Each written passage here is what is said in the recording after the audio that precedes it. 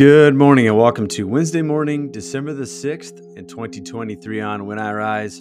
Today we continue Year B, the second Sunday of Advent. And on the Wednesday of the week, we have to select our own passage because there's only 4 passages in these weeks of the Revised Common Lectionary. And so I was thinking about Colossians chapter 1. You probably were too, it's a popular chapter. So I'm going to read Colossians chapter 1, verses 24 through 29. So let me read that passage, provide a couple points for reflection, and then we'll spend our time praying along the theme that we find there. Thanks for making us part of your morning on When I Rise. Let's allow our souls to rise and meet God together in a time of prayer.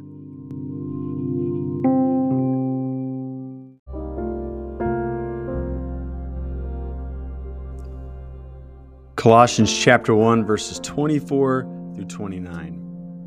Now I rejoice in what I'm suffering for you, and I fill up in my flesh what is still lacking in regards to Christ's afflictions for the sake of his body, which is the church. I have become its servant by the commission God gave me to present you the word of God in its fullness.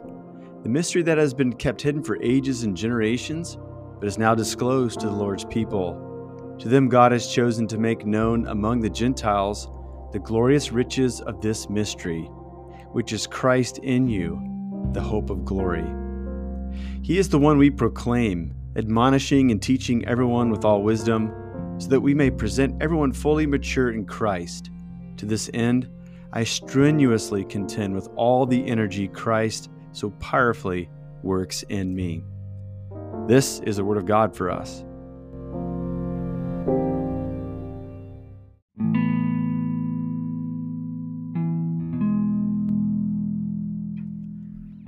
All right, so this is kind of the end of chapter 1 of the book of Colossians, a short letter from Paul to the church in Colossae, and it's got all these interesting themes, and the second half of Colossians 1 is this great theological statement about who Jesus is. And so since this is Advent season, and we're walking with ancient Israel, and we're asking, well, who is this Messiah going to be? Who should we be waiting on, and what is he exactly going to do?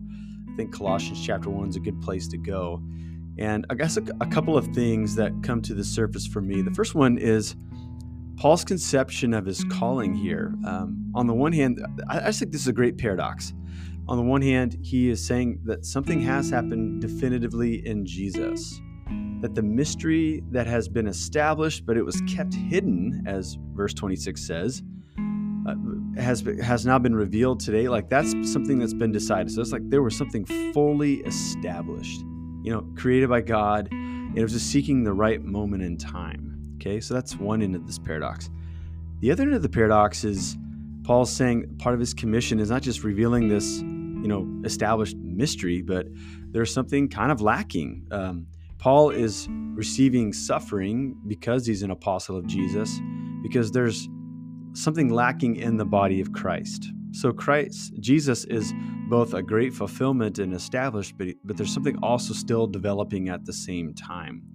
This is where Jimmy Dunn, when he talks about the gospel, according to Paul's words, the gospel is a tradition. It's something that the scriptures revealed, from before, in the earliest days of Israel. It's something that we are always like hearing echoes of, whispers of, right? But it's also a revelation. It's something that's being uncovered. It's something that's new at the same time. And so I think that's one of the unique shapes to Christian ministry, is that it'll be something old and it'll be something new at the same time. And I'm willing to bet, like most of us in our Christian experience, we'd say that we love the church where we come from. But if we were also to say, I think if I could suggest a couple things, we would say, and you kind of fill in the blank, there's a good chance that my church is good at the old stuff, but maybe not the new stuff. And there's a chance that our church is good at the new stuff, but not the old stuff. And so something that we strain as church workers to try to broker is how can we have treasures both old and new, as Jesus taught us in the Gospels.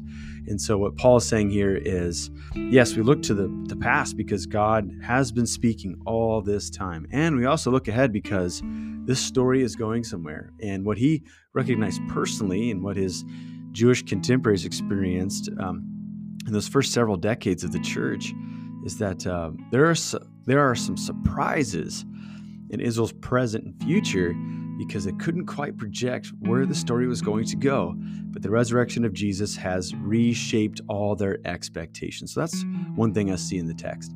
Another thing is the hope of glory. This is something that I've been thinking about a lot lately. Verse 27 once again says, "To them God has chosen to make known among the Gentiles the glorious riches of this mystery, which is Christ in you, the hope of glory." This is just my reflection and response of modern day evangelicalism. I tell you what, man, like there could be like a tally game in the average sermon of someone talking about giving glory to God or glory to God alone.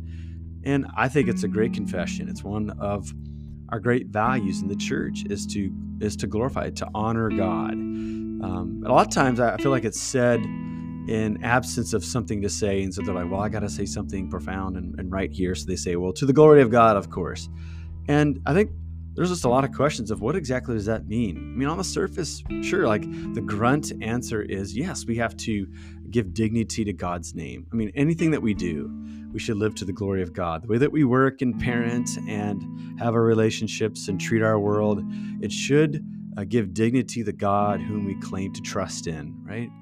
But here's like another mystery that actually the glory of God, the hope of glory is Christ in us. So giving God glory is not an absence to human flourishing, and even to personal flourishing. For as one of the church fathers said, that the glory of God is the human fully alive. And so there's sometimes I've heard some preaching. I heard it most recently at a middle school camp that I was a counselor at. And, the speaker was great. I think he's got sound theology. But there was one night where he just went on and on about how you are not enough. And he was telling like these burgeoning adolescents almost to like loathe themselves. And I wouldn't put that claim totally on him. But I just remember going away and both my kids were in the audience. And I just remember like this theology, if taken to its most extremes, can be just a more sacred way of thinking so lowly of ourselves. And I think at some point that is going to work in a negative effect than a positive effect. I know what the speaker was trying to do. He was getting us to reckon with how we need Christ for forgiveness and salvation, that we're always in God's debt. That's been the Christian confession from the beginning. But I think sometimes it's pushed to such an extreme where we just loathe our own life. We want it to be shortened. We to think less about ourselves and our needs. And we see all over the church, just anywhere, like you can walk into a room and, there's a good chance that a portion of the people in there are struggling with self-worth so profoundly. And sometimes I think our preaching just adds to that. And so what I want to say is, I think there's a mystery here. Yes, we could still say on the one hand, we need Christ. Like we need His saving grace. We need Him to take up, as the hymn says, our helpless state, right? But there's a mystery here. And these are Paul's words. So take it up with Brother Paul. He says, the hope of glory is Christ in you. Christ is not thousands of miles from us. That's not the hope of glory, away from us. No, the hope of glory, and we can take this up with our God if Paul's words are true. The wager that God is making is investing in people. Like He's making us the body of Christ. He is taking up residence inside of us. He didn't have to. Like there's other forms of religion out there where we're constantly wondering if we're in a peaceful relationship with God. But what we see in the Scriptures confession is that God is building us up personally as He's building up the body of Christ corporately. So I want us all to, at some point, to reckon this, take a look in the mirror and say, just as God took up human form, and we celebrate that this Christmas, as Advent leading up to Christmas, like we need to reckon with that.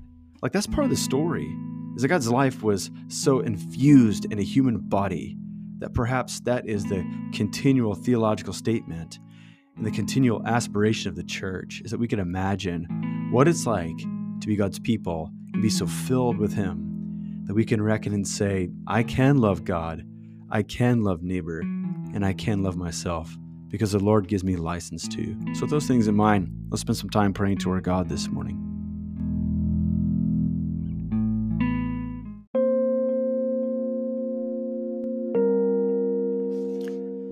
Father, Son, and Spirit, we thank You for the miracle of life where You have created this world. And even though back in the day this world turned against You, instead of turning on it and leaving it to its own demise, You put on human form and You came among us, resisted all of our temptations, suffered on our sinner's cross, in order to continue to make a covenant people that would mend the whole universe.